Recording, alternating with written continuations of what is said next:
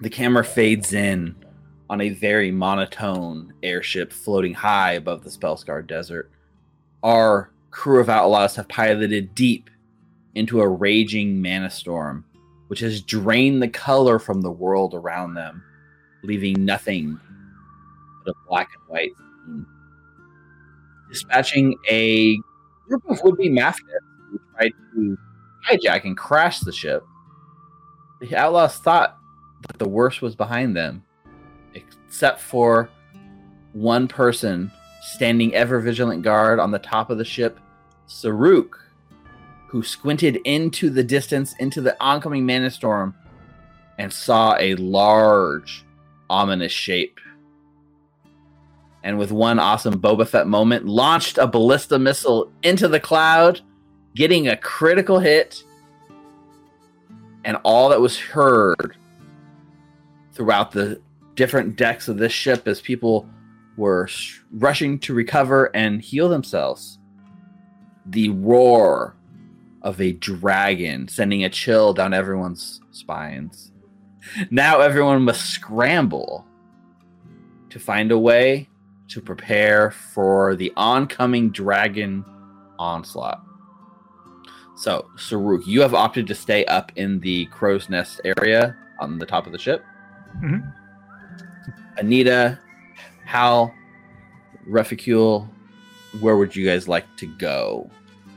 Is there another view for the dragon?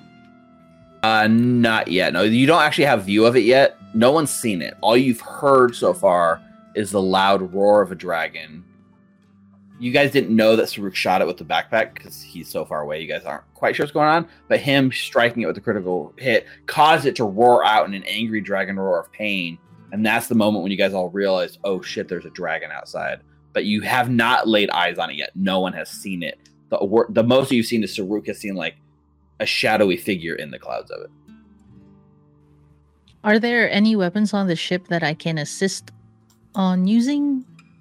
The only weapon that exists as like a defensive weapon is the giant harpoon ballista in the top of the ship where Saruk is currently posted with Nolby. Do I have enough time to go up and help Saruk with that other ballista? If we were being very strict, I would say no, but like in a sort of running up to the thing and hearing the dragon roar, I will let you move to the top if you would like to move up there. Okay. I will do that. You can go ahead and run up and join Saruk on the top. You open the door out of the ship, and you open that door there, and you just see like hundreds of feet below you the desert, like Reficule and Hal. Is Star an option? Yeah. I'd like to go home, please. Go ahead and go up to that staircase, Anita. And then you have to click the journal. There should be a thing that says the journal icon that says use ladder. I don't know if you see it. And then that'll teleport you to the next. The audience is just going to watch you running from floor to floor. I only set the black and white filter on a couple of the floors. I can't see anything else. So you got to come down this way.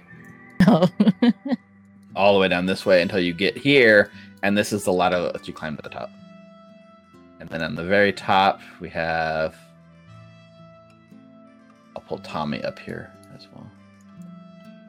So in this artwork, there's 2 ballista, but in the actual stat block of this thing, there's only 1 functioning ballista.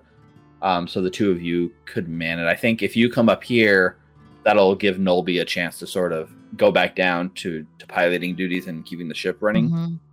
Or, Saruk, I could just reload for you. Saruk is staring forward, reloading their Giselle. Never mind. Yeah, so like, just so you know, because I know this is your first time up here with Anita, it takes two actions to reload this thing. So 4 actions total to get it reloaded. There's an action to aim, which allows you, it's aimed at a single square on the battlefield. And by spending an action, you can kind of re-aim it within I think it's like 30 feet of where it's currently aimed. You can move it to any other square within 30 feet. And then an action to fire it once it's like aimed at the right square and loaded and ready to go. Honestly, I think if we keep the 2 of us plus Nolby, there's enough action economy that maybe that will actually bear fruit as opposed That's a fair to... point. We can leave Nolby up here with you to help do reload actions, because she is more than welcome, more than happy to do that. In that moment, I guess Hal and Refugio, you guys are just staying in the like pilot's kind of cockpit. Farrah's like hurt, Farrah's looks pretty beat up, but she's still like conscious. She's still like steering it. She heard the dragons roar, and she's like squinting into the like clouds ahead to see if she can see what's coming. I'll ask Farrah, is there anything we can do to help? And he gestures at all the instruments. Slaps her hand away, like, don't touch. I'll sit in this chair. Light a new cigarette. Refi shouts from behind. Can I shoot through that big window in front of you? Open the fucking side door. But yeah, if you have to, you got to do what you got to do. She'd prefer if you don't shoot through her glass windshield because it's expensive to replace. But if you got to, she's not gonna. Oh, Refi's opening the door.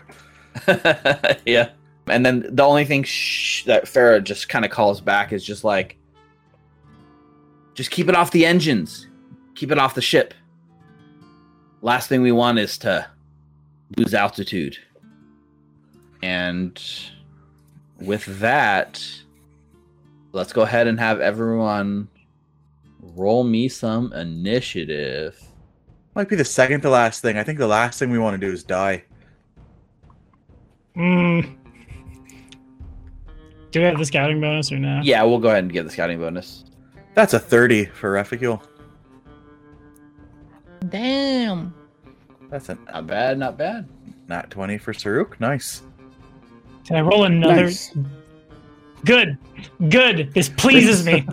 In the Grits chat. in chat. In chat. Oh yeah, you got the jump on initiative. So it's still, this creature's still out in the clouds, but we kind of flash up here to the top of the observation deck. Saruk, what would you like to do on the first? On the first On the round. first Okay, so- round of combat. Round of shut the hell up. A I would like to shoot me, people. big ass dragon.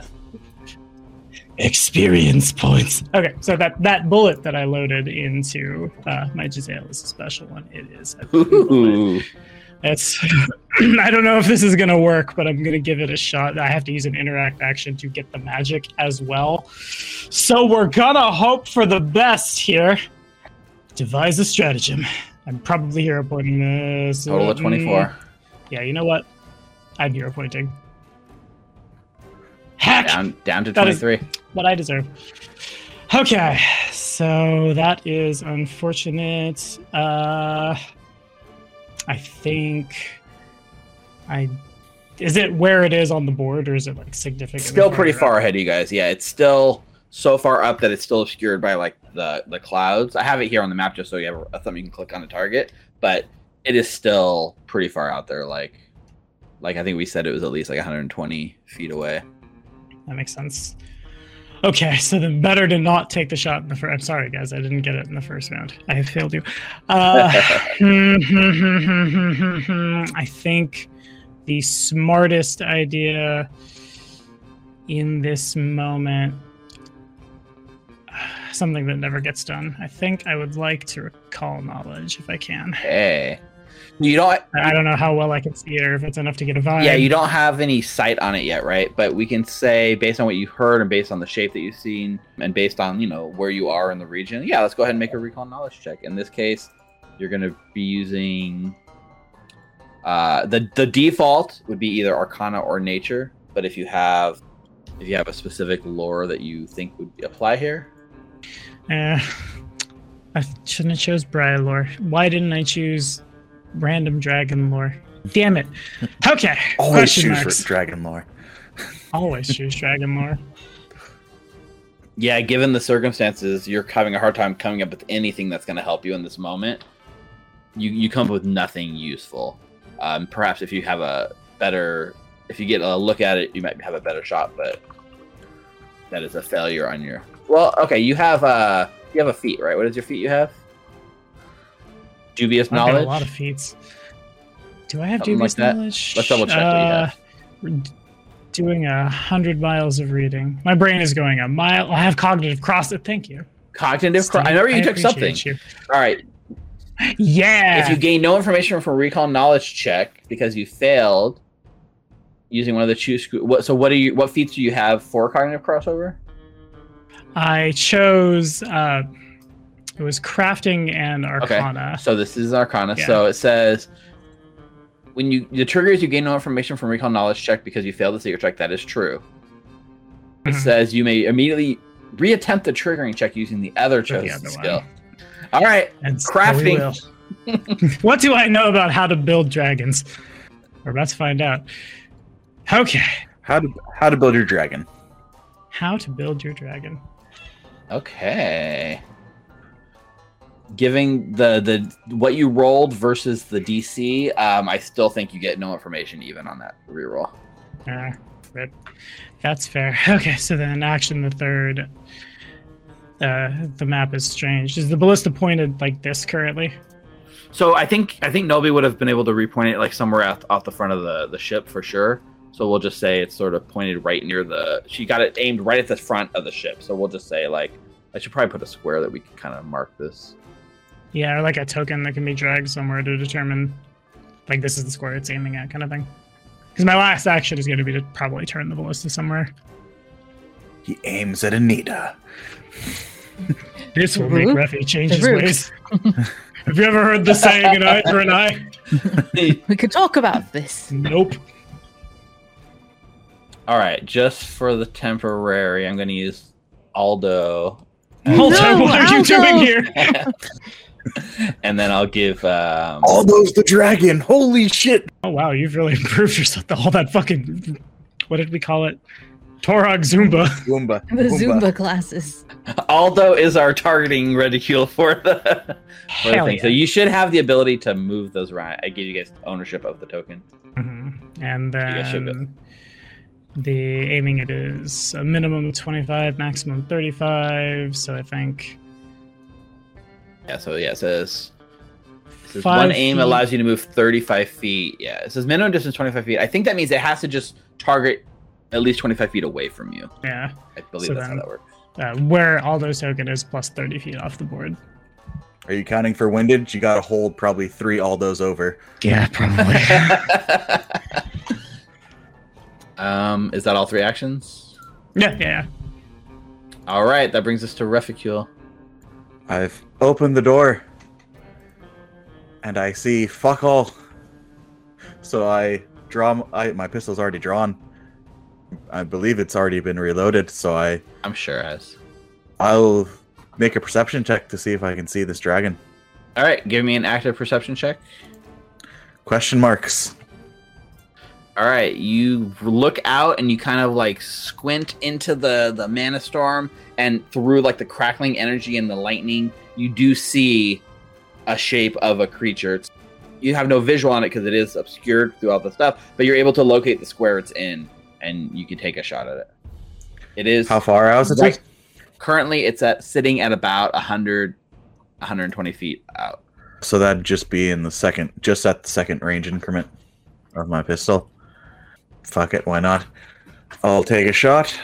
So I'll move your token out here just visually, and you can target this thing here just so you have a target on it. But all right, you're like leaning. When you like, actually, what happens is because when you open the door, it actually does a little fold-out thing. So there is like sort of a staircase that you can kind of stand on out here as you hold on the edge of the ship. Nice. Yeah, I got to hold up the top because I'm left-handed, so it's like had to be on the right fucking side of the ship, didn't it? There's a door on the other side too. Well, now that I see it's right on this side, I'm not going to go to the other side. Take a minus 10 wind shear penalty. Oh, fuck. All right, gotta move Aldo like over. Physics finder. So Shadowrun. Make sure I'm targeting. -2. Gotcha. No. All right, 19 total. That's gonna be a miss. Yeah, I hear that. I'm gonna use a hero point. Why not? Do it. Yeah, Let's do it. You don't fight a dragon very often. Let's make it count. Woo-hoo. 19 is bumped up to a 30. That is a hit. Regular damage. Regular roll. Not great. 6 points of damage. Yep, so that's 2 actions. Third action, reload. Reload it is. So in this case, on its turn, you guys are going towards it. It flies out of the Mana Storm directly at the ship. And for just a moment, you all get a good look at it because it's no longer hidden or obscured. And this is what you guys see flying out of the cloud. Whoa. Nice close-up picture. It's got dragon wings. It's a medium creature. It's like a large creature, so it's got a large shape to it. But as it comes out, it looks less like a dragon and more like a dragon-like. It's got a dragon head and dragon wings, and it's got a goat head and a lion head all stitched onto the front of this weird creature.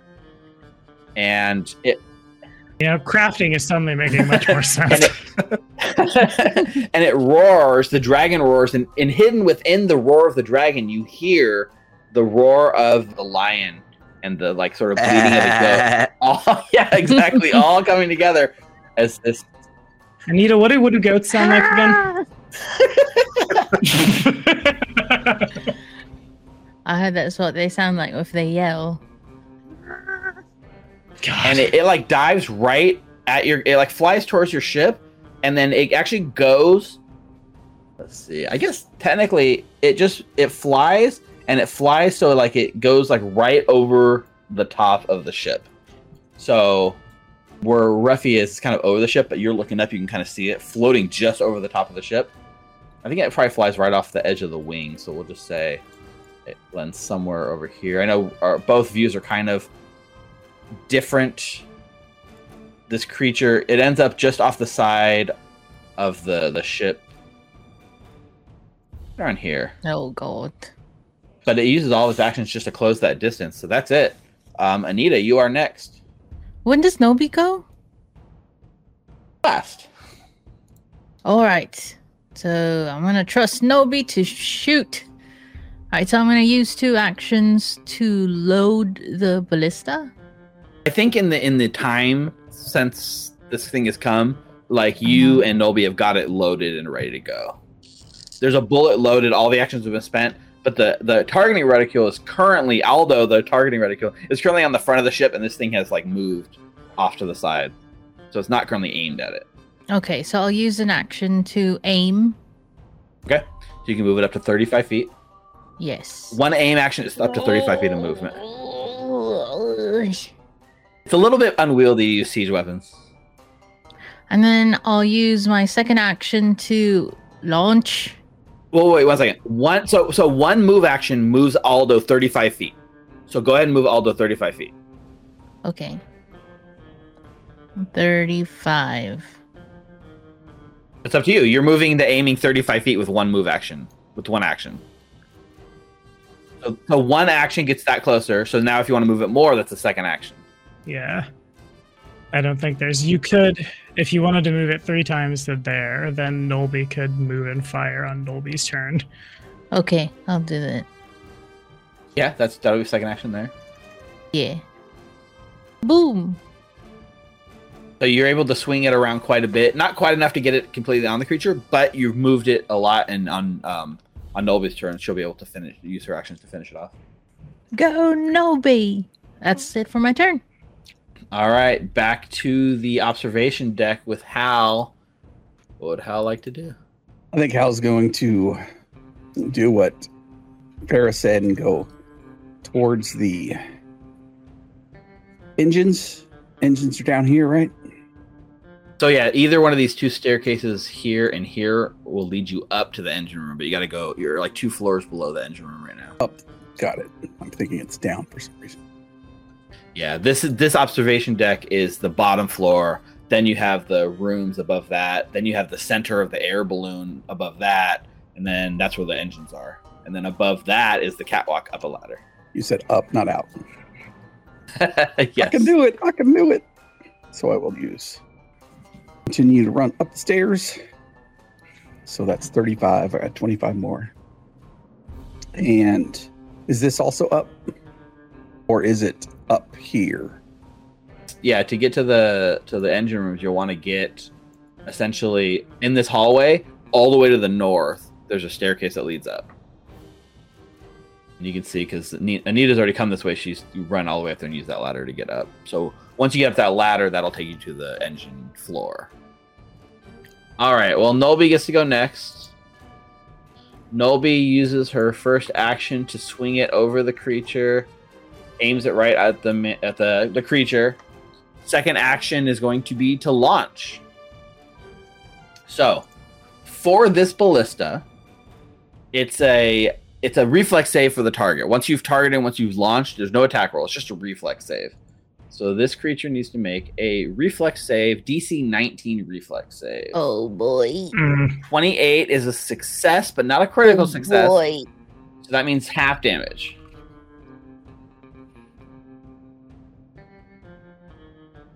So 28 points of damage halved. So it does kind of like strike into this thing and deal 12 points of damage. 14 points of damage. Sorry, 14 points of damage. That's basically all Nobi can do. Which brings us to the top of the next round. That is Saru. Alrighty, let's try this again. Now you are in my first range increment. Why is there an error in my macro syntax? It worked a second ago. Okay, there we go. Devise a strat. Hey! Oh my god! I did it! Okay, so a lot of fun things happen here. I just manifested another crit. For my second action, I activate the glue bullet.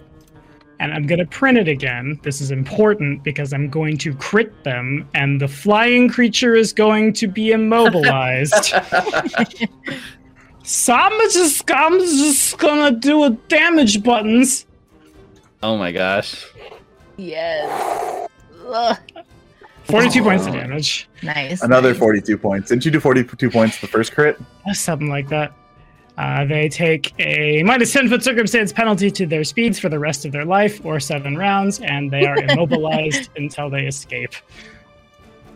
Yeah, you watch as you crit, and then the bullet sort of expands and just explodes into a burst of glue, and the wings start like not working right, and this thing cannot move correctly. That's holy Nice. crap. And then because that Amazing. happens, because shared stratagem, I designate Ruffy. They're they're immobilized, so they're flat-footed fucking anyway. Never mind. All done. As a free action, I blow smoke from the barrel of my Gisela and pass turn. Oh my god. Yeah, if you have not put a crit in chat, you need to put a crit in chat for that one. Now, do it. And Ruffy. That's interesting. Thanks, Tusks. And I shoot it. Yeah. And I assume it's not in my second range increment anymore. So it's 80 feet up, so I think it's still in the second range increment. It's not far away anymore, but it's pretty high above you, yeah. Just use 10 paces. You'll get closer. It's already adding it. 10 paces forward. Towards I it. do have, that snap leaf on, so you just have to come back. Just jump off. Man.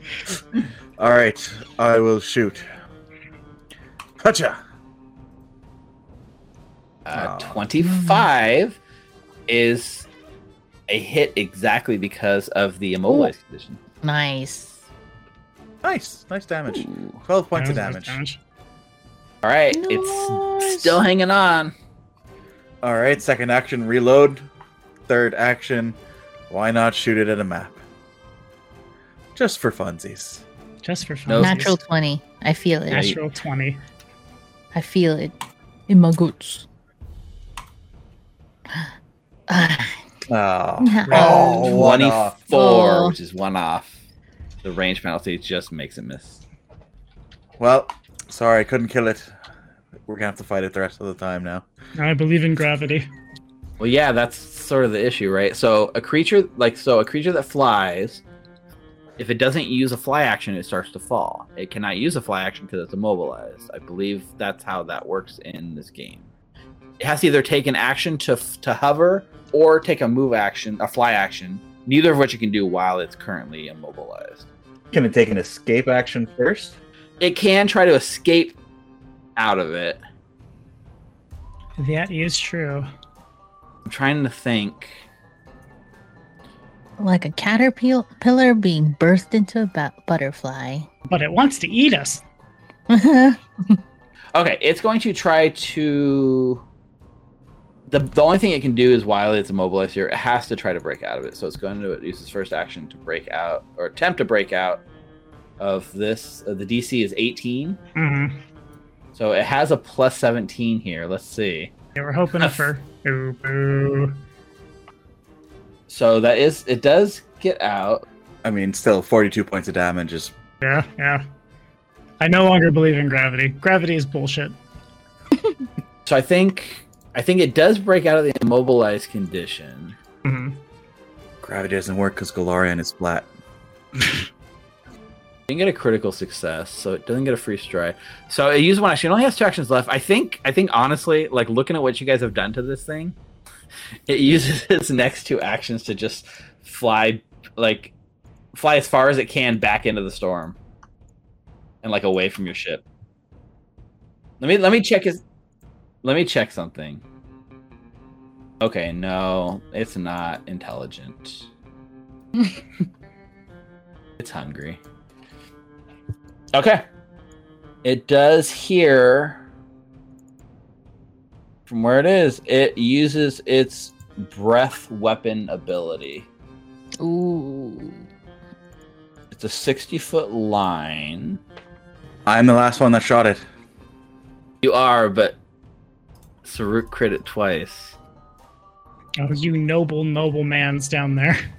Hit me with the lightning! Okay, from where it is, it looks across the bow of the ship. It looks at Saruk, Anita, the ballista, everything. It lines a shot right through here. It's above you, Ref. You look up, you see the lightning rip across the top of the ship. Anita, Saruk, you guys can give me a reflex saving throw. Now, here's the thing. The ship itself also needs to make a reflex saving throw. With a piloted thing... Ooh, Saruk with both of those. 15 and a 14. They're both... No, I would thank like you. to use the hero point. Go ahead. Not a critical failure, but it is a failure. Better. Anita also bumps it up to a failure. But not a critical failure, at least. That's good. Yeah, for the ship. The pilot of the ship has to make the save for the ship. So it uses Farah's piloting skills. She's currently the pilot.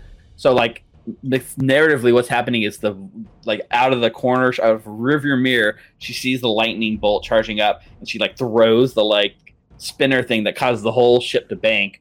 We'll see if she's able to pull this off with her airship lore. So she gets a 24. So all of those are failures. Fairly low damage. Everyone takes 21 points of electricity damage. It's not bad. Okay, let's go. You should see the other guy. And you guys watch as the bolt rips across the sort of blimp part of the ship. There's a zap as it pops, and a bunch of the air in that pocket starts gushing out. That whole thing just deflates, and one section of the ship is now floating less, and you kind of feel the whole ship get heavier and start slowly descending. But that is its turn. That brings us to Anita, or it's Anita then Hal, right? It's yeah. So 2 actions to load the ballista. All right, so 2 actions half loads it. It needs 1 more load action to be fully loaded. 1 more full action, so all 3 actions, yeah? It's a 2 action ability to load it, and it takes 2 of those to get it loaded. So you can't load it fully. But theoretically, Nolby could finish loading it on her turn. Okay, and then... And it hasn't moved because it had to spend an action breaking free. It couldn't actually fly, stride anywhere, so it hasn't moved out of the square it's at. Okay, perfect. So, and then my 3rd action would be to aid Nolby by holding on to the ballista tighter. Oh, wait, no. I would like to... I'll try to aid Nolby by... Let's see here. I don't know what it's called, but by tightening up the rope so that the tension would cause it to shoot further and hit harder. Awesome. So using crafting? Crafting, 100% crafting was an awesome skill to use in this. I like it. Okay. All right, Hal. I will continue to run. You're running, and then the whole ship banks to the side, and you slam against a wall. but you're able to keep running. Which way is the engines down here at the bottom?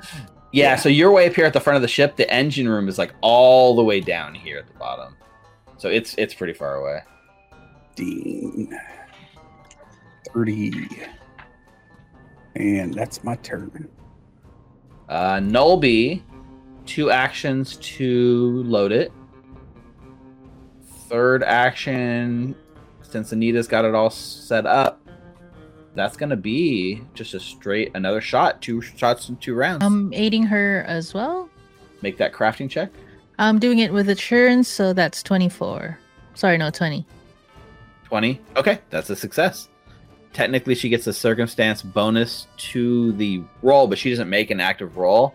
But because it's an awesome visual, I will just impose a -1 circumstance penalty to the saving throw. Whee! So the creature gets a 24, which goes down to a 23, which is still a success. It still takes half damage. All you need is have... nice roll. Great Ooh, roll. that's a good roll. Great roll. And that's going to do it. So with that, like, the bolt rings out, hits the creature like dead center.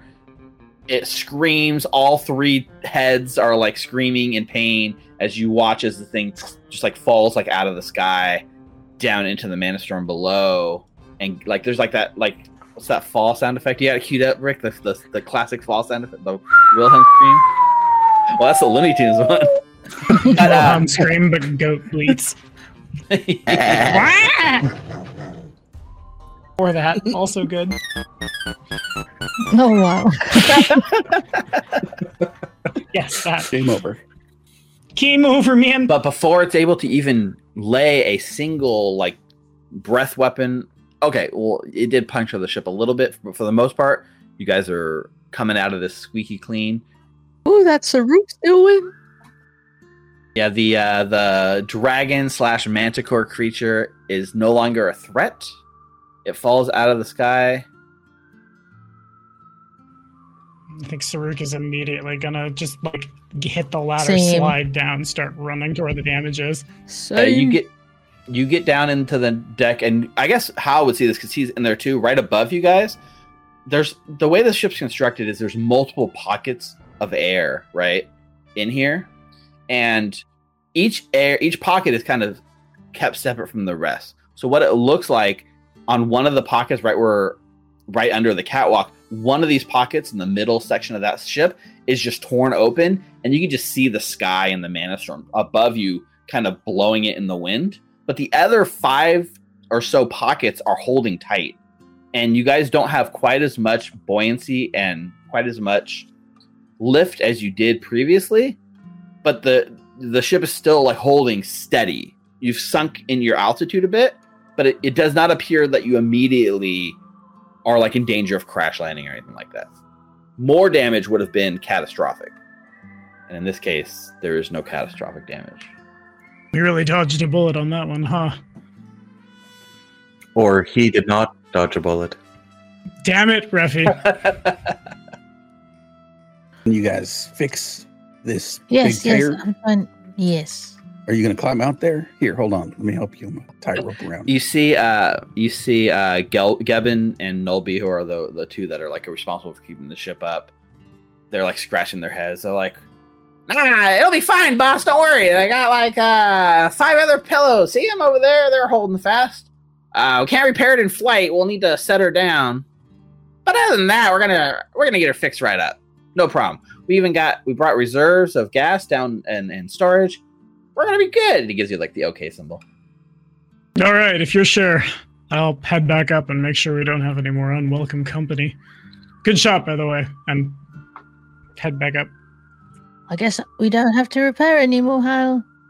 Whoop. At least their sort of goblin expertise is let's not attempt to repair this in flight. This is the kind of thing you dock to repair. They don't seem concerned for the overall structural integrity of the ship. Like Farah is near Refi. Farah's like watching out of the rearview mirror. She's like, "Did you get him?" Yes. I'm still hanging out the side. I think we all kind of got him, but Saruk shot him with some kind of, let's just say it's not fit for TV kind of bullet. God damn it. Oh. I don't understand what you're saying, Revi. How long have you two been close friends? And how much do you let him out? God damn it. He's not a prisoner. He could go out any time he pleased. Was it a lot or little? Was it a lot or little? Usually we'd have to force him out because he just didn't really. Well, he would go, but for the most part, if it's like for fun or hobbies, no, he won't. He won't do it his own accord. I knew that was his first time. All right, I'm gonna sit here and go to sleep. Miss Farah, if you mind, could I work and tend to your wounds really quickly? I'm fine. What are you worried about? Please, I need your consent. If not, I'll be forced to put my hands on you because you are bleeding. She looks down and sees like an open wound. Fine. Thank but I'm you. still. I need to be here to control the ship. I could do that while you do that.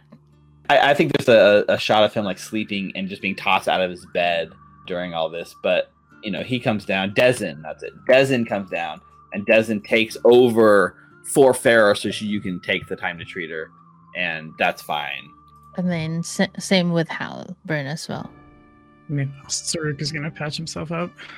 Go ahead. You can all take this. You kind of like break the storm. You come out the other end of the mana storm, and as the ship kind of emerges from the like zapping clouds, you see all the color just comes back into the world. No longer is the world black and white. You look down, and everyone is back to their full color form, except for Hal, of course, which we've already established does not change. Hal, I think you actually look paler with everything else. I feel paler. Oh man, Saruk, failure on the check. But I think narratively too, you guys start healing because you guys are really worried that something bad's about to happen. Because like any adventurer, everything's going to change when you're worried about your hit points. I will say that was the last of the threats between you and your journey to the Cradle of Quartz, and the next few hours pass surprisingly uneventfully. So this is the part of the adventure where you guys are your ship is supposed to crash. Except Saruk. Except me. Forcing you guys to make the last bit of travel on foot from the ship to the Cradle of Quartz. However, given the 2 natural 20s, the glue bullet, and everything that happened, you guys did Take not that, railroad. you guys basically did not. Your ship did not get nearly damaged enough to have anything other than slightly like slower, like you just lost a little bit of air. So that being said, you guys are fast forwarding a large portion of the content because, screw you railroading, but also you just avoided the danger. And, I don't want to like force the ship to crash. So I guess what happens is not what I expected and not what I was prepared for. You guys are able to complete the journey, get near where the Cradle of Quartz is. Now, the Cradle of Quartz is kind of in a canyon. I think it's called Tentacle Canyon. What Farah does is they kind of bring the ship and park it slowly like outside the edge of the canyons where there's more space for the ship to land, and sort of docks it there where they can do the repairs, and just kind of points off to the distance, and you see large canyons. There's like large cliff faces and like canyons that kind of snake in and out. And as she blows this cloud of smoke in your face, there we go, Tentacle Canyon. If the cradle is anywhere, these are the coordinates you gave me. It's got to be in there.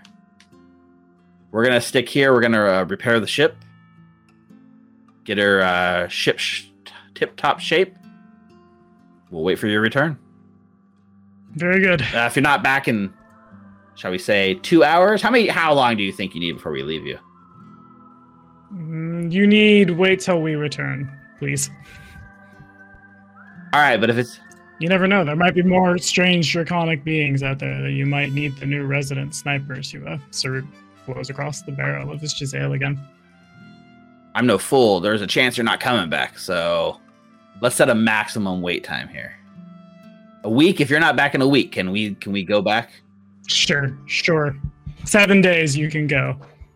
7 days sounds fair. And she shakes your hand on it, which gives you guys a minute to sort of gather all of your stuff and prepare to journey to the cradle. And as we sort of move from that phase to this, I wasn't expecting to do this mid-session, but guys, you're leveling up right now.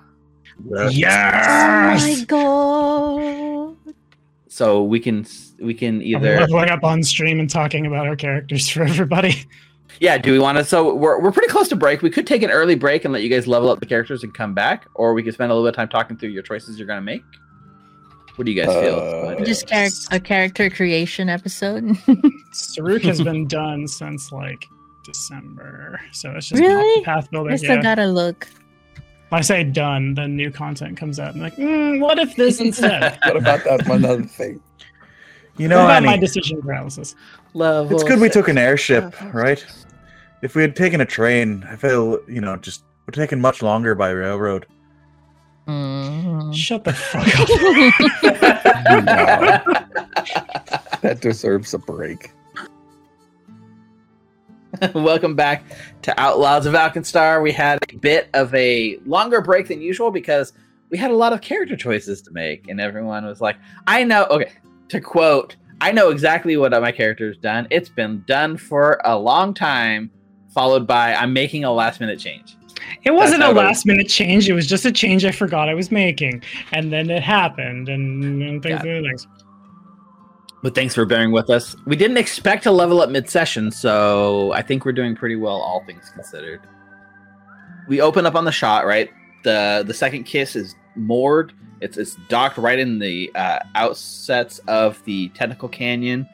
Everyone on board is kind of outside looking at the damage. We got Nolby and Gevin who are starting to do the very minimal repairs necessary to get the ship back to full tip-top shape.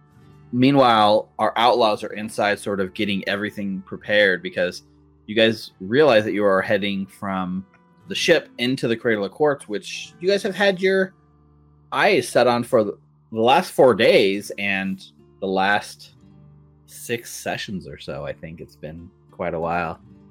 Thank you, That Guy I'm an Escape, for the Prime 14-month resub. That is awesome. Thanks, that guy. That guy skate. We'll cut back to you guys waking up, getting last minute preps. You guys hit level 6 in a very interesting spot, mechanically speaking. Like there was no like big revelation. It's like the airship lands and you guys go to sleep and wake up like the Undertaker, like super refreshed with new abilities. But I just think narratively, you guys have been working on this stuff in your spare time and the downtime for, I like the notion that Saruk has been beating himself up a lot for all of the times when decisive action might have, helped his friends put things down faster, and there's constant missing followed by beat yourself up out behind the barrel and bullet training, which has then, with said training, come to fruition in this moment when people are in danger and it's just blow down. That is an awesome thought. And even Saruk, out of character, Tommy was like in chat before the game starts, like, man, I'm manifesting this moment. I did. I put little star emojis on it and fucking everything. Yeah. And you and Saruk, both of your like things all aligned perfectly for that moment. And so is there any there's a narrative beat here as you guys have last minute to prepare prepare your packs, any gear you need to take, any last minute preparation before you have to head in to find the Cradle Quartz within Tentacle Canyon. Is there anything you guys would like to, any moments between each other before we set out? Prior to landing, Anita would have been doing you've noticed ever since she became this weird hybrid that she's been a little bit more, not necessarily doting, but she always makes sure that, all right, so the day has started. Here is your moderate, here's your lightning bottle. Here is your elixir. And then she goes ahead and straightens up all the ablative, paddings that, Saruk, Refi, and Hal has. I think it's more of like she's covering up her mini PTSD with just working. That's pretty Healthy. much it. Mm-hmm. She doesn't go to the kitchen a lot because there's fire in there. That's pretty much it. Strook probably spends most of, I think, when it's not literally we're sleeping on the way there, just like up in the crow's nest, cutting a profile against the mana waste, just silently watching and contemplating the things about to happen from above everybody else, silent Overwatch style. Yeah, and I think Hal's probably doing leg lifts, doing this motion up and down the middle of the ship. Just trying to get some.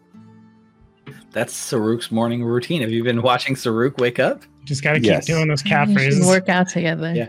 CrossFit. So I'm trying to recreate the drink that Lucky made for me because I actually really liked it. Well, you got all the ingredients there, that's for sure. It's just figuring out which ones they were. I picture Reficule smelling them, and if it smells sweet, he pours it in, and then he takes the next one and smells it, and like pours it in, and takes the next one, and then it's like, oh, this is terrible. Yeah, the first ones are just pretty much syrup and like grain alcohol.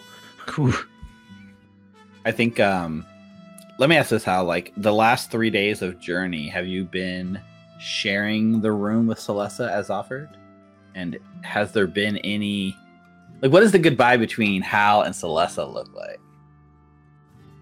I think it's probably like the first night he was really hurt, and so he's like, I'm really hurt. I'm just gonna sit here, and I think Anita would be coming in every once in a while and checking, and then the next day when he's all patched up, she would probably come in and he would just be going to sleep because he'd been staying up in the middle of the night on watch with Refi and getting hammered. And then probably when he'd come in the afternoon for our nap, like Celeste would disappear during dinner, and then Anita would walk in and they'd be knocked out on the bed, like together, just knocked out, sleeping. Nothing overly suggestive, but just like friends when you used to spend the night and you'd sleep on each other's beds. Ruffy, you wouldn't believe what I saw when I walked into Halbrand's room. What? Oh no, I thought it was sweet. It was just he was taking a nap with Celesta. Really now? Yeah. It took me a while to figure it out. I didn't know. I was trying to understand why she was there all the time. But now I feel like I think I do understand. Maybe they shared something special before. That's why they're that comfortable with each other. Like they killed someone together. Probably. That's what I think too. I mean, they were both shield marshals. I think. You know what? Maybe we should just ask Halbrand if he has the time. Or Celesta. Yeah, sure. Is that alcohol that I smell on you? This early? I think that's licorice. Not really sure. Uh, It's a bit sweet even for me. Really? Almost. And I take another shot of it. Oh, I don't know how you all get to do that all the time, every day. It's like a bright neon green liquid in the glass. That looks like gasoline. Might be. Not really sure. All right. Yeah, I think there's like a shot of like Celesta that comes up to Hal as Hal's getting ready to leave, and she looks really awkward. She's kind of like, putting her hand, she doesn't know what to do with her hands, and she's kind of like, yeah, you put your hand up for a high five, and there's like a very like enthusiastic high five between the two of you, and she's just like, come back safe, Tiger. I thought he was a wolf. Don't worry about it. And then they like sort of split up. You just see Finally, like, it stopped being in complete black and white, and there's like red. On his You see- cheeks, and he leaves. you see the same like on Celesta's, like her greenish cheeks are like getting a little bit flushed as she sort of smiles to herself. She walks away. I think Saruk, you have like the two, like the halfling merchant. They come up to you and they're like, "Sir, I heard something. The crew was talking. You guys are going to some sort of cradle or something? Like, we're not entirely sure what that is. Like, is that what we came out here for? It's what we did. Something we've got to investigate. Don't worry about it. I mean, is there a business opportunity that we might be able to get our hands involved in? No, I very much doubt it. Just some stuff for some people who know some people. If I find something that I think might make for a lucrative investment, I'll let you know. Oh, that's a deal. We'll just sit tight. And yeah. We didn't, we heard what you did, and we wanted to thank you for stopping that attack. Like I said, and then taps badge again. Right. Duty, honor, all of that, but still on a personal level. You're in our debt. We're in your debt. Sure. You can pay that back by not getting eaten while I'm not here. Sound good? Sounds like a plan. And there's like a laugh. They seem very relaxed compared to how they were pretty earlier in the journey. Yeah, Anita, there's like a tap on your shoulder. There's like a, So you're really going in there, kid? And it's Gattleby. Yes, do you want to go? Actually, no, don't say yes to that. I'm not stepping off this ship. He hands you like a folded up piece of paper, puts it in the palm of your hand, just in case you find anything. And any of this could be useful to us. And then he doesn't know what to do, so he just kind of like gives you like a little noogie on your head and then walks away. Professor, I have a question for you. Do you know... As he's noogieing you. Yeah, do you know who Showman Lycerium is? That asshole back at the bar that Phoebe brought in, right? He hung out with... He wouldn't shut up for days. That's true. But part of him, he became of partly because of you. I'm not sure if that was stated. I mean, jealousy makes people do all kinds of crazy things, but it is the driver of invention, is it not?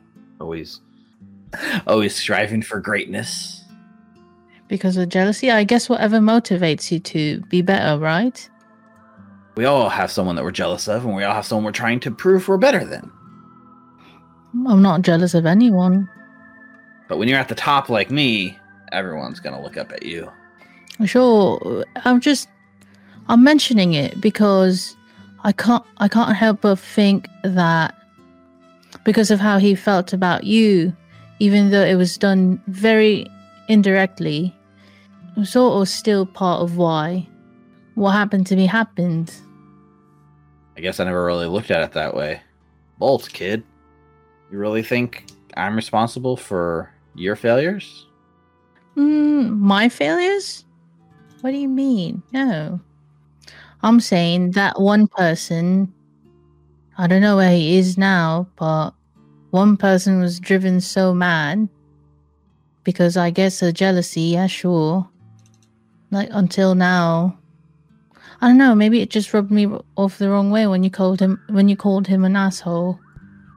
He was an asshole, objectively speaking. He is, but coming from you, it kind of rubs me off the wrong way because you are the reason why he became what he became.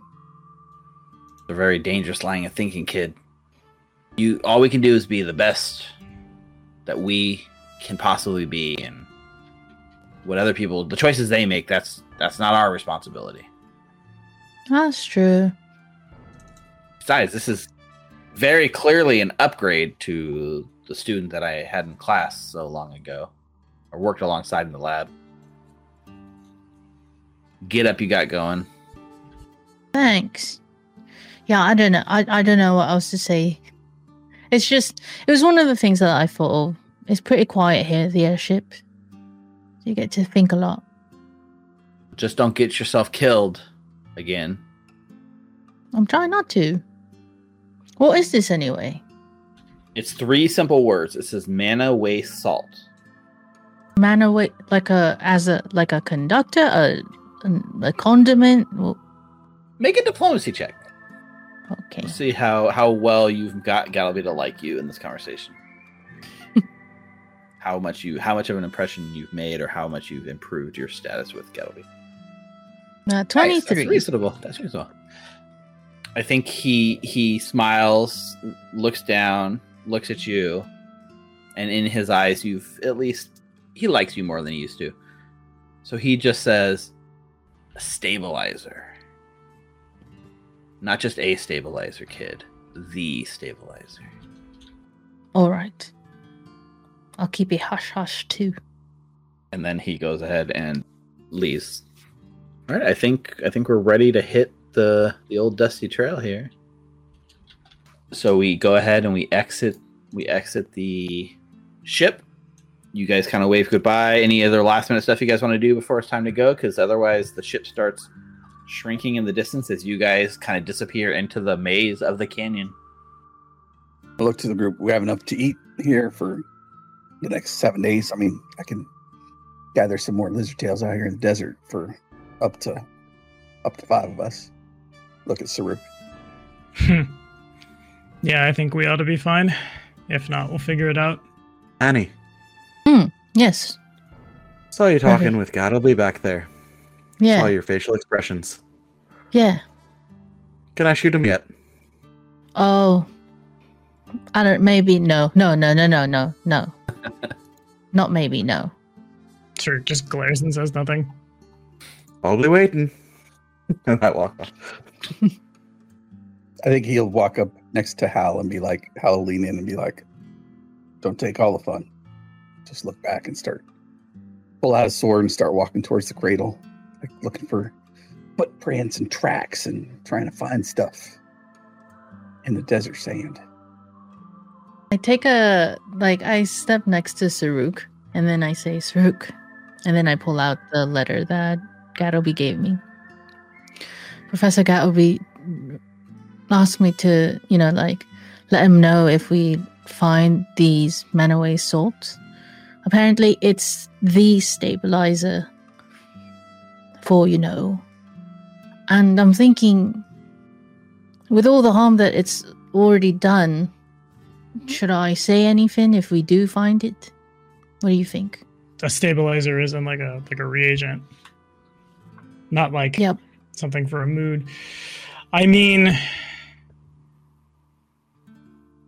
if you told Gattleby that you found it and you gave it to him, what do you think Gattleby would do with it?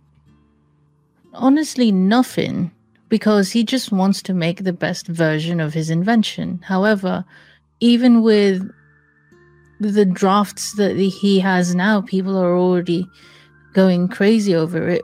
What more if they find out that he has like a better, much more improved version? By that very logic, we should turn in our guns, because people who we don't want to have guns will probably want to have guns like our guns, right? I see where you're coming from. I think perhaps better in the long term to make sure that those who wish to imitate the genius, eye rolls, who we brought with us, we either make sure they have good intentions, or as in when they do not have good intentions. I would say we'd let Alkenstar sort it out, but I'm gonna be stuck here forever, aren't I? Sorry. You have us? That is true. And I don't know, Pal's friend seems misguided and could be doing much more, but I think her part is in about 2% of the right place. I'm maybe dreaming too big for Alkenstar at large, but yeah, no, it's if something bad happens because of something that someone made, it's only the fault of that someone if that someone did it. Is that helpful? Yes. Alright, so I'll still look for it. And I'll be honest, if I do find it, I'll tell them. I'll keep an eye out too. Maybe we can use it for whatever else we get roped in after this. Right? Mm-hmm. Because if it's that great of a stabilizer for Pyronite, what more for other things? Right, exactly. Mm-hmm. It turns out something that explodes can also cause... I'm preaching to the choir on the science. You know what I mean. Mm-hmm. That merchant couple that we brought with us, they were also looking for how did they put it? Keen business opportunities, which I suppose it very well could be. The salts? Yeah, if there's a bunch of it out here. Or is that what Galaby was implying? Or is it just if you happen to see this thing that exists out here sometimes? I think that's what he's implying, and then if we do find it, maybe bring a little bit of it back. I see. Mm-hmm. And when we bring a little bit back, we tell Galaby, we maybe hold on to some for ourselves, depending on quantity, and go from there. Sounds like a plan. Oh, it does. The group of outlaws meander their way in a short montage towards the Tentacle Canyon in search of the Cradle of Quartz. There's like a lot of long overhead shots of like footprints in the stand, like the long shadows being cast across the desert. Super weird, sort of like mana storms blowing through. But you're protected from the brunt of the storms here within the canyon walls. The high cliffs that are around you sort of shields from the worst of the effects. And it's not too long, like only a few hours of like making your way into the canyon, when you kind of are like blinded by like a glint of blue that sort of like catches your eye. And as you sort of like shield your eyes and look, this sort of image here that we see on the landing screen, this is what you guys come across. Up ahead of you, one wall of the curved canyon is carved into this elaborate facade, visible even at this great distance that you are at. Pillars, circles, geometric patterns, they all give the impression of an entrance into a giant temple that looks built right into one of the cliff faces. And even at this far away, set at the bottom of this crystal, towering bronze double doors glint off the sunlight, reflecting and drawing your eye, basically drawing you, beckoning you, calling for you to come in to this place. And sort of, even as you get closer, you can see sort of bas reliefs with the face of the Whisper in Bronze, the lady herself. She adorns this. She watches you enter her temple and stares across the desert from above the doors. You guys have undoubtedly found what you were looking for. Welcome to the Cradle of Quartz.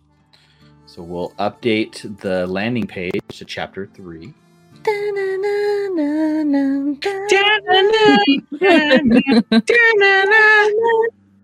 This is well, I like the other one better for the Cradle of Quartz. This is just a scary art. I don't think this is, I'm sure it's not. Leave iconic inventor alone. My goodness. Yeah, no, the poor iconic inventor. So this is what they give for the Cradle of Quartz as the landing page. But Swebbert's gonna die here. No, just you again. Yep, just as a recap too, because it's been a while since we really discussed this, right? To recap why you guys are here at the Cradle of Quartz. So at the beginning of this adventure, at this sort of chapter of the Cradle of Quartz, you were tasked with finding a scientist named Kosawana, Olivan Kosawana, who was believed to have been potentially figuring out the Pyronite recipe.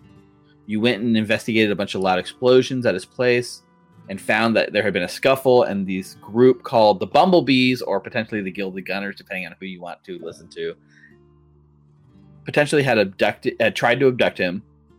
He had gotten on the back of one of his mechanical creations, a weird flying cat-like creature, and flown out of Alkenstar due east towards this direction. You guys put together a bunch of clues, and he seemed to have left you guys a secret coded message as a reference to a passage long deleted in the Holy Book in the temple and the Logic of Design, which talked about a secret temple, the Cradle of Quartz, along with directions and coordinate locations to it. So, in order to, you guys believe that Olivan Kosawana had, for whatever reason, come here to the Cradle of Quartz to avoid his pursuers. And you have tracked him down. You chartered an airship, and you've finally reached here at the Cradle of Quartz. So you're here hoping to find Olaman Kosawana and find out what happened, what he knows, who was after him, and potentially get him before the Bumblebees or the Gilded Gunners are able to. That was your hope, because if he has uncovered the secret to Pyronite, you do not want it falling into the wrong hands. And so that has brought us to the Cradle of Quartz, where you guys stand here, staring upon the great temple. Is there any obvious tracks in the desert that we can identify as being particularly dangerous, or anything that might show us that there might be certain predators or other creatures existing inside? Yeah. You're talking about on the travel towards the Cradle of Quartz? Towards the temple, yeah. Yeah. Why don't you give me a perception check to see what we can find? And or is there a survival skill that's tied into this? Yeah, I know there's a survival skill. So if you have tracks, you can use survival to follow tracks. We can, if you find tracks, yeah. We'll start with perception. Oops, there's supposed to be We'll start with perception. Ooh. Holy Jesus. hidden, but that's a natural 20. Natural 20. Nice. So, the entire desert stand between here and the front, as you're scouting and looking for any signs, there's actually no footprints in the sand at all. The sand looks completely undisturbed. There's no signs of footprints. There's no sign of slithering tracks. You're not sure if potentially something about this place seems to have deterred the local wildlife from coming near it. It feels eerily desolate compared to what you might expect in a region like this. But with a natural 20, I think there is a sort of faint movement you see on the temple quartz itself. And it's just the little smallest flitter of a wing. And you do notice that there appears to be a strange looking creature, a flying creature that has perched on the front of this temple. And with this natural 20, you get the impression that there are some flying creatures in the area that might pose a threat to you. In fact, with the natural 20, I'm just going to go ahead and share what they look like. Is it time to snipe something else out of the air? What? Chimkin.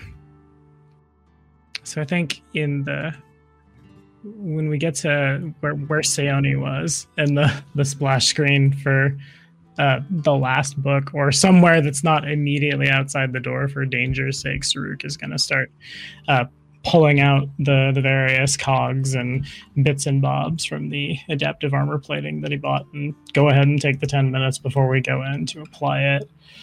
Just quietly reciting over and over again, "My heart is my strength. Those who fight without love fight for nothing." Clack goes on something. "My bonds are my strength." Clack. "Those who fight for no one." Clack. "Fight alone." And then over for the 10 minutes. And as we're approaching, I imagine he's doing that. I'll stop and kind of gesture towards these creepy looking birds and, say, keep it down a little bit. Yeah, you can see it looks like the ones up top, they just seem kind of it seems like this is a good, there are some nooks and crannies here where they hide in the shade and sort of get cover from the harsh sunlight here. And as you get a little closer, you can see that it looks like there is a pack of these things that has made sort of a small, I wouldn't call it a nest per se, but they are sort of near the front door, the big double bronze doors, kind of in the nook where it's shaded, and they seem to all be hanging out there and just relaxing in the shade. But they are right between you guys and the front of the temple. Maybe if you can make a noise. Are they dangerous? Would I know or think they're dangerous, other than the screenshot I saw? You can make a recall knowledge check once you've seen it to see what you know. It could be either nature, or if you have more specific lore, like mana waste lore. I have mana waste lore. And what kind of information would you be trying to ascertain out of your recon knowledge? Are these creatures predators, prey, or just beasts out here? Got it. And do you have any lore modification skills related to this, like Saruk had earlier?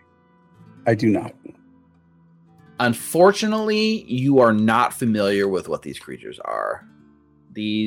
Whatever these are, they seem to be something common, maybe out here in deep in the Spellscar Desert, but not something you've come across and not something you have any immediate knowledge of. But if you were to look at them based on just your general knowledge of like what a predator and what a prey looks like in the Manaways, I mean, this definitely looks like a predator more than anything. But other than that, you don't know any specifics.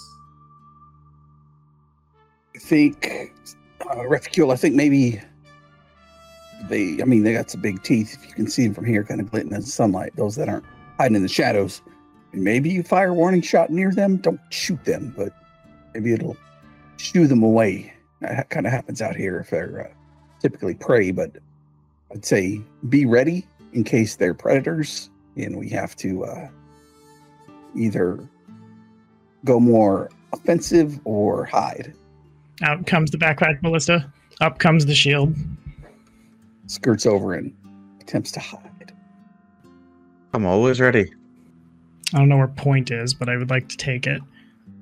Am I seeing Kosawana's like bird eagle clockwork device that he used to go here? Yeah, give me a perception check as you search for it.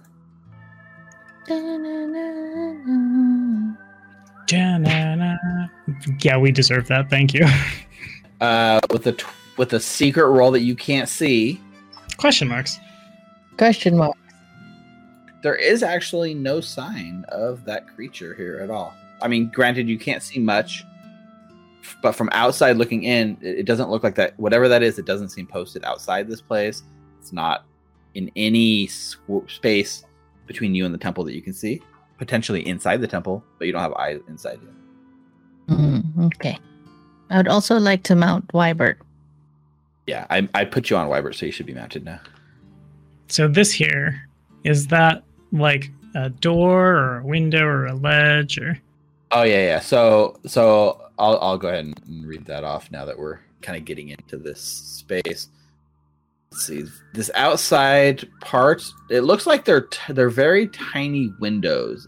It's not, a window would be generous. This is basically a slit that kind of goes from outside in, and you can see a pulsing blue light inside the dark walls of this temple. And the way that the sunlight is kind of catching it and almost reflecting off the quartz crystals down, it draws your eyes like to it.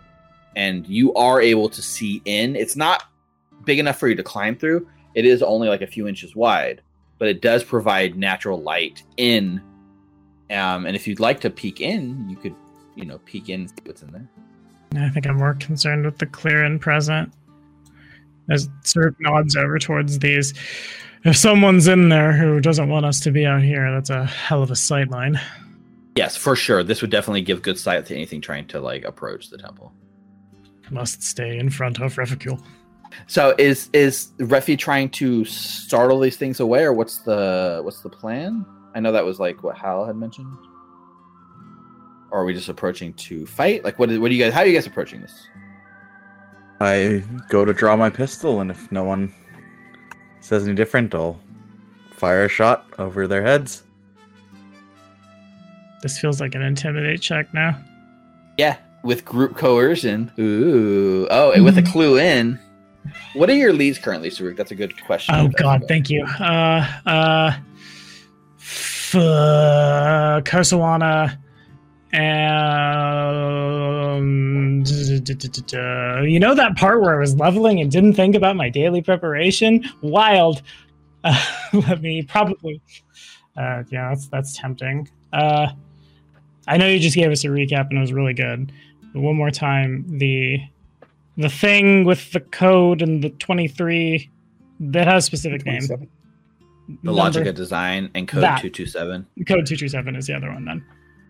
So yeah, let's go ahead and do an intimidate check here, Ruffy. And we can go ahead and use that brand new group coercion feat you took. Right, are we doing it at any increment then? Because I'm a bit far away. Yeah, so it's fine. Try somebody. I think your gunshot is we're using the gunshot as the intimidate sound. This is a kind of a case. It's not a combat use of the skill, so let's go ahead and just use it and see what happens. Saruk beats his gauntlet on his breastplate and roars. Gotcha. Is your bonus still like a +1, Saruk? Or what's Yeah, your it should be. bonus? Yeah, it's a free aid, basically. 29 then.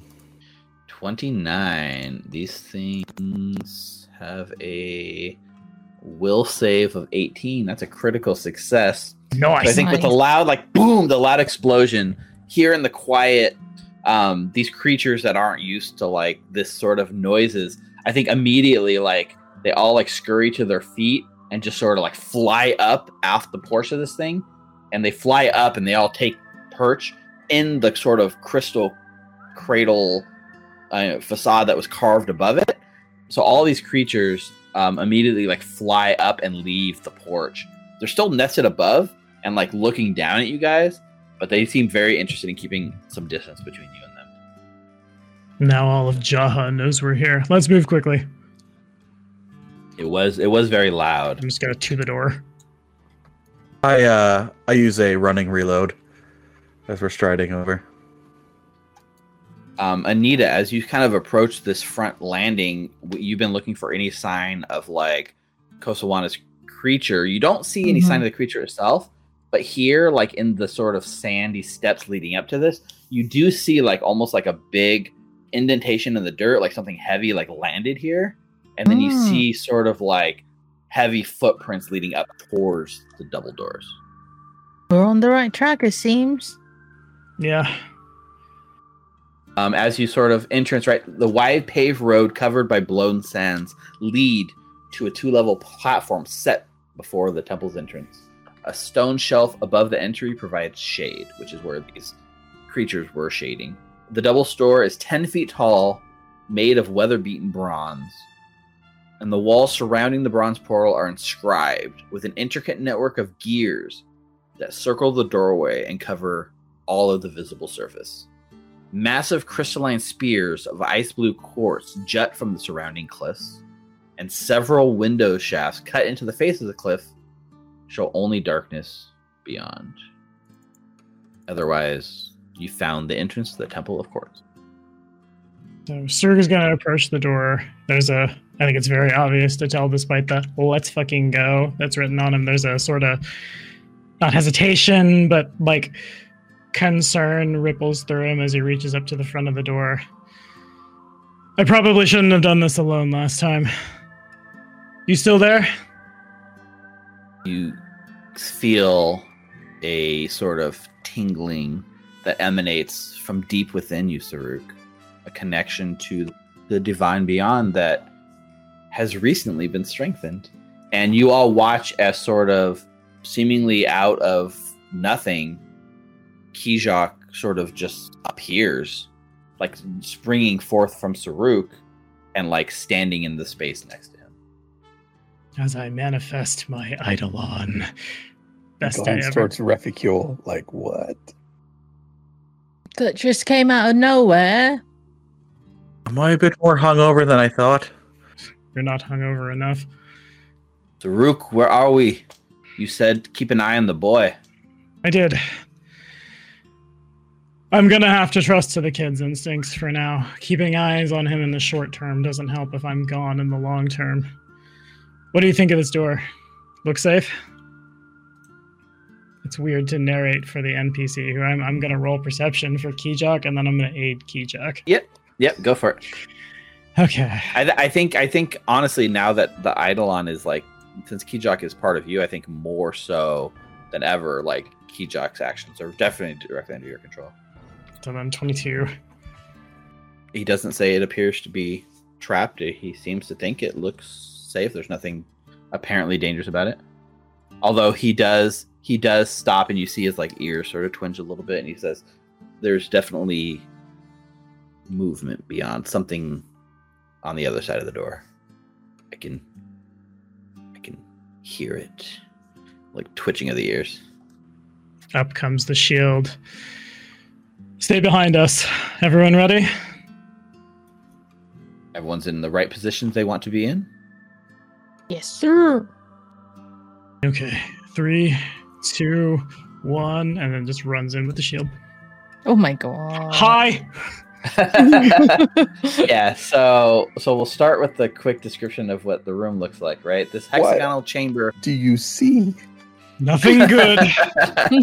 Oh, can you not see from where? Oh, Hal can't see from where he is. That's funny.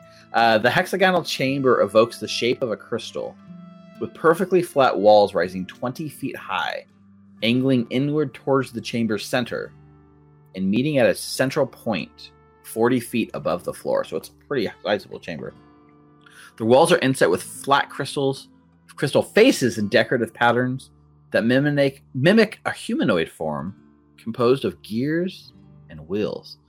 There's 2 sets of corridors leading towards either side of the bronze doorway, partially obscured by tattered scraps of rotted curtains. And at the eastern end of this room is an angular dais with 3 stone steps carved from the quartz itself.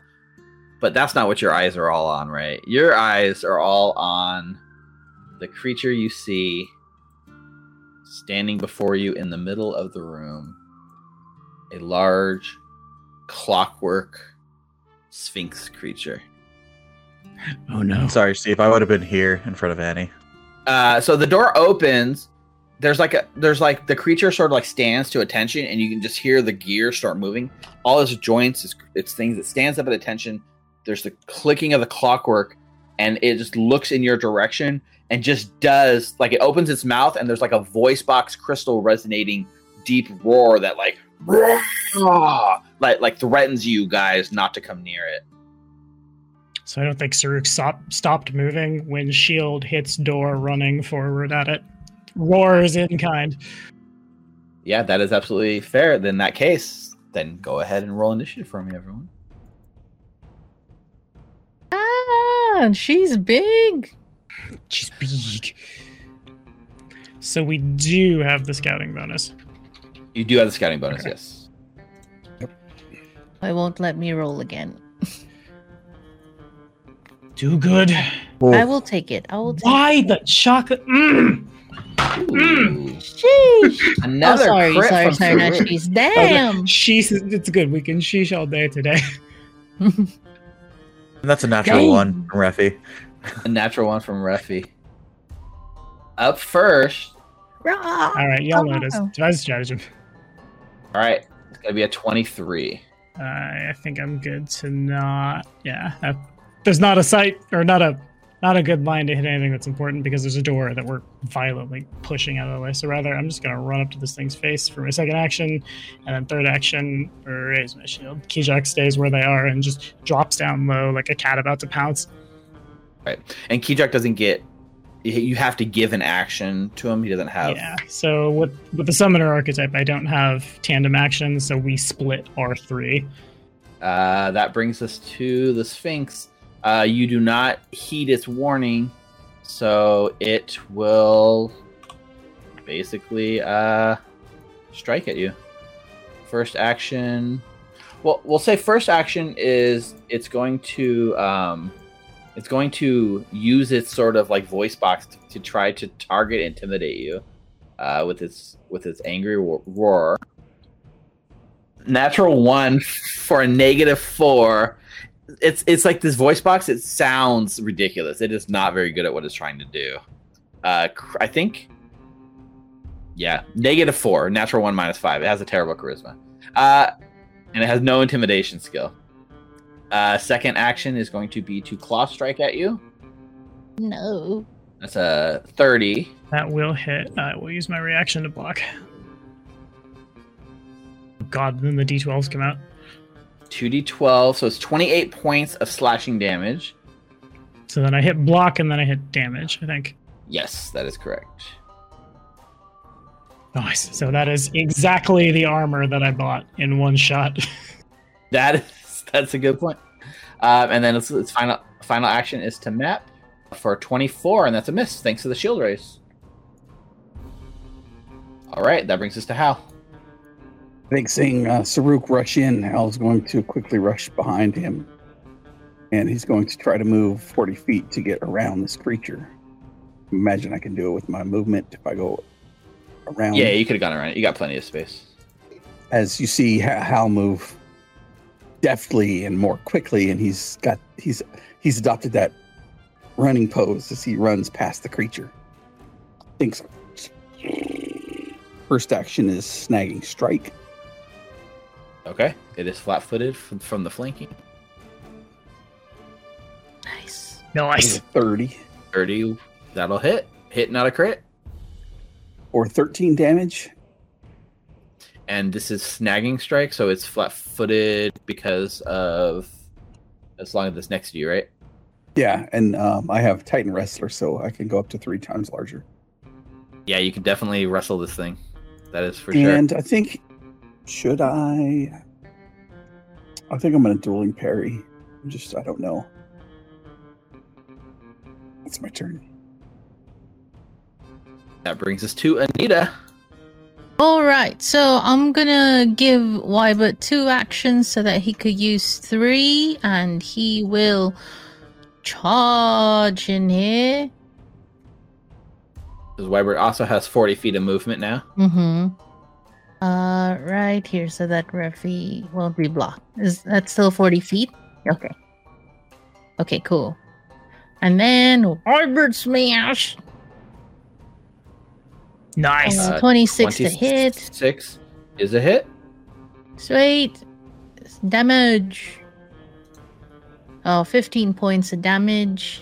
Wow, he's barely injured. He had resistance 10 to your damage.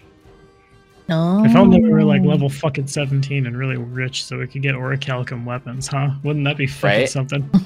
So this is 15 points of bludgeoning damage, and it resists 10 of that. Damn, okay. Bottled lightning. Good to know. I think Weber has one more action. Yeah, I'll map attack it. 25 to hit. Nice. You also have that feat where you have standard cover anytime you're on a Wyvern, right? Lesser cover, yeah. 7 points. Yeah, bludgeoning. Not enough to bust through the physical resistance, and it just the blow glances off the thick plating of this thing. Yee. Yeah, so Anita would grab a moderate lightning bottle. I might use this on a friend right here, unless you both are okay with being in its splash area. You see Saruk is reaching to the bandolier for his own bottled lightnings. All right. And that's it for my turn. I have a bottled lightning in my hand. Yep. Go ahead. Did you go ahead and do that in your inventory so it marks it too? Just like put it in your hand. Oh, you got one. Or you got a lesser one in your hand. I don't know if that's the one you want.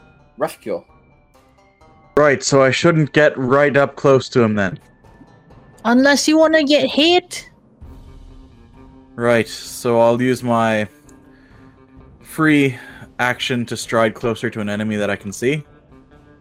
25 feet. So that's 20. I guess I'd just go here. That'd be 20. I already have my pistol out. I guess I'll just shoot. It is flat-footed thanks to the snagging strike. Nice. Critical hit, I believe. That is a critical hit. It doesn't even need a natural 20. It's just a critical hit. Yeah, not the greatest of damage. Not the highest rolls. It is resistant 10 to this damage, so it takes 11. And I needed to make a fortitude saving throw. Oh, you do need to make a fortitude saving throw. Yes. That is a it's a No. success. Plus 18. One. Christ. Alright. Christ has left the chat. There is only Majagua. Well, I can't get closer to it, so I guess I'll just reload for my second action. And shoot it again. Standard reload. Standard reload. Because I Alright. was told not to get close. Map attack. That's a hit.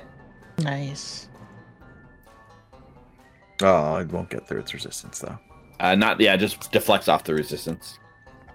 We need that like 1950s Western ricochet sound effect on that soundboard. Just And that's my turn, and I go, all right, whatever you're gonna do, please do it, because I'd really like to get close to this thing.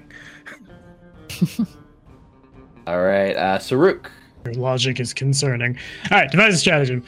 What do the dice? What the fuck? That's another Oh natural my 20. gosh, that's what, your fourth? Let's go, Saru. At least, I'm yeah. so good at Whoa. Pathfinder. You are so good at Okay, so I'm gonna Pathfinder. fire a backpack ballista in this guy's fucking face. There we go. You've left open that spot, so backpack ballista it is. Nice. Okay, so first action without second action is I assume a 34 is a critical hit. Well, yeah, especially because you got a natural 20. It's definitely a critical hit. Eat shit. Oh my goodness. Nice. 50 damage. That's more than the dragon. That's more than the dragon. So that's 50 points of damage. It is resistant 10, but it does take 40. Goodness. I softened him up for you a bit there, Saruk. I'm sure you did. And we can take the lightning, Anita. Don't worry. And then third action All is right. my shield. And pass turn. Okay. Amazing. Another crit. Okay, it continues to grind. It's like chest plates grinding. It's got like all kinds of mechanical gears. It's being like surrounded, and I think first target it's gonna like swipe at Saruk. Actually, yeah, it can't even, because you guys are surrounded, it can't even step away from Hal's nagging strike. Because even where it steps, it's still within range.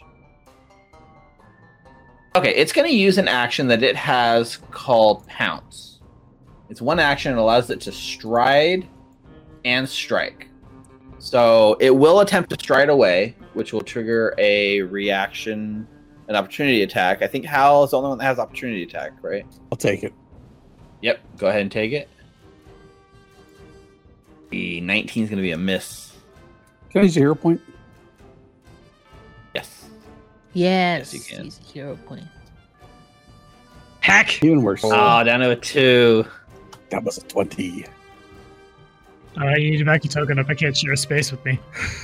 Yep, it moves away from it kind of breaks away from your grip, Hal, runs straight away from you, hits the wall, and in one kind of crazy gliding motion, like all its gears and legs like invert as it turns itself around and just pounces right back at Saruk. So that's one action. Mm. Nice. 24 Plus is a 20? miss thanks to the Oh my shield God. raise. hmm I think. Yeah, I mean, second action, it's going to just do another claw strike. 32. I will block it. 23 points of damage with the block. The gears on the shield shatter. Last action is just going to continue to map attack. Doesn't have much else on the stat block to do. That's it. It misses. All right, Hal. I'm going to delay. Okay. I like it. Tactical thinking. Hal is delaying. That brings us to Anita. I'm sorry, Saruk. And then I'm gonna throw my moderate lightning for one action. Yep. Go ahead and target it. Throw that bottle. Bottle be thrown. 30. 30. That's a A hit. hit. Okay. So it will take 9 points of damage. 9 points of electricity and it becomes damage, right? flat-footed until the start of my next turn. Yes, electricity. Okay, so 9 points of damage. It takes 10 points of extra damage thanks to its weakness to lightning. Okay. And then the splash damage deals 2. Takes that to 12 points of splash damage. And yes, it is flat-footed until the start of your next turn. And you can just see it like jolted, and it's like the electricity is making its gears not work as easy. It looks really weak to that electricity. All right. And then I would give Wybert one action. So he has 2, and he's going to move right. Ooh, oh, too far. Oh my gosh. Sorry, guys. I think Wybert fast. that would give Hal space. Move! It won't move. As Annie throws that and it's super effective, I go, should I do the same thing? Yes, if you have it, you do have it. Alright, maybe don't go right next to it then. It's alright, I can take 2. Okay. 2? What do you mean? I think Ruffy can only throw 1. If I was going to quantify the amount I could take, 2 is definitely in. And then I'll use 1, 1, 1. And then my third action, I'm gonna like grab another bottled lightning. Okay. Another moderate. Perfect. How did you want to go now, or you wanted to wait? Delay for after Ruffy? Ruffy, go ahead. Annie, are you sure? She'll be okay. I will be okay. Are you okay, Annie? Reluctantly, I'll spend 1 action to pull out the bottled lightning. I will throw it at it. Nice. Excellent. That is a That's hit. a 30. Max damage. It's the lesser one. Okay, so takes extra 10 damage from its weakness, so 17 points from the original hit. The splash goes off. It's 1 point of damage to Saruk, 1 point of damage to Anita, 1 point of damage to Wybert. And then it takes the 1. That's the 1 damage. And then it takes an extra 10. And it zaps for more. And it's still flat-footed until the beginning of Ruffy's turn as well. It looks like it's the lightning's doing a lot of work. It's still standing, but you can just tell with its movement, it's getting very erratic, and it's not moving as smooth as it was once before. A zombie. And then third action, I would like to running reload right here. Okay. That's my turn. Now Hal would like to take his turn, I assume. Yes. All right, go ahead. Right here. I will take a 24 is a hit thanks to the flat-footed condition. The lightning blast. 14. Okay. 14, it's resistant 10 to your damage, so it's still standing. I think I'll make a map attack against it. Okay. Is that the... I guess it wouldn't be the press thing, because you already used 2 actions. Never mind. Yeah, I wouldn't use it yet. I normally only use it when I do like 3 attacks. Yeah. If it doesn't move away from me. It's already flat-footed, snagging strike. Oops, that's -5. So it should be -5 on that, so 20. Nice. 20 is not enough to hit, unfortunately. Yeah. Oh, That's my turn. All right, top of the 3rd round, Saruk. Don't mind me. I'm counting all these bottled lightnings that I've bought. Do I? I'm thinking too hard. Devise a stratagem. Investigator, you're thinking too hard. Oh, it's gonna be a 33. Why the fuck? Let's go. Damn! All right, So I'm good gonna at draw. Pathfinder. I clearly, I'm gonna draw that moderate bottled lightning that somebody gave me this morning for my second action. Would a 33 hit this thing? A 33 does hit. Unfortunately, it's not a crit, Even though it's flat-footed? even though it's flat-footed. Boo. Okay, let me print the damage. It's close, but it's not quite a crit. Let me draw the things that I need to draw so I can print the damage. I think this sees the damage from Devise's. It does. Ooh, she do. Okay. Well, let's just double check. Is that Devise a Stratagem actually right? +10, +4 is +14 your normal attack roll using your intelligence? So everything else is. I'm putting the +1 in from like runes and shit. Got it. I just want to make sure we got, because I know you went up a level. I just want to make sure that it's adding. Right. I went up a level. So my intelligence is 18. I don't know what the 10 reads. If the macro would have updated when I updated the sheet, yes. If the macro you made would not have updated, it is 1 higher. Yeah, let's double check. Because if it's 1 higher, it's a crit. Devise a stratagem roll. So I have it. It's your simple modifier plus your int modifier, which should already be. Yeah, so I think it automatically applies it. Makes sense. Okay, cool. Too bad. Damn. Too bad. Rip in. I guess I can have one only hit. That's fine. That's okay. So the whole team takes 2 electric damage. That's okay.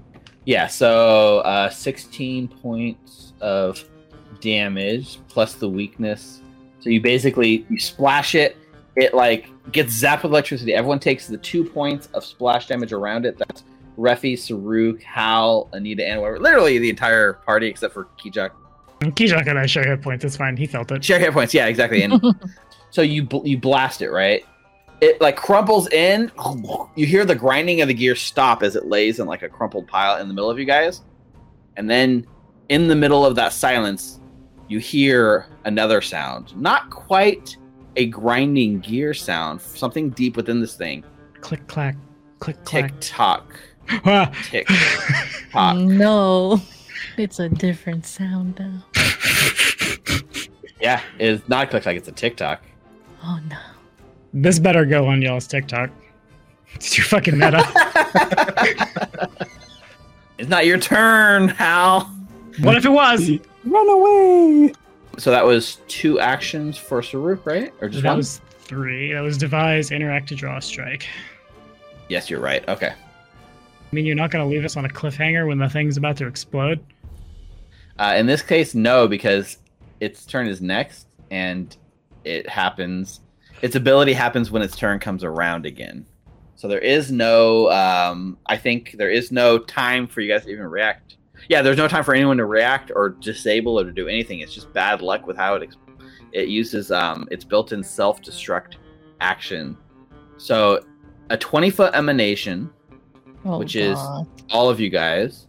I need you guys to do a reflex saving throw as this creature, the ticking stops.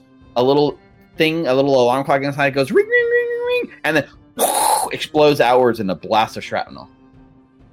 Praise Madragwa.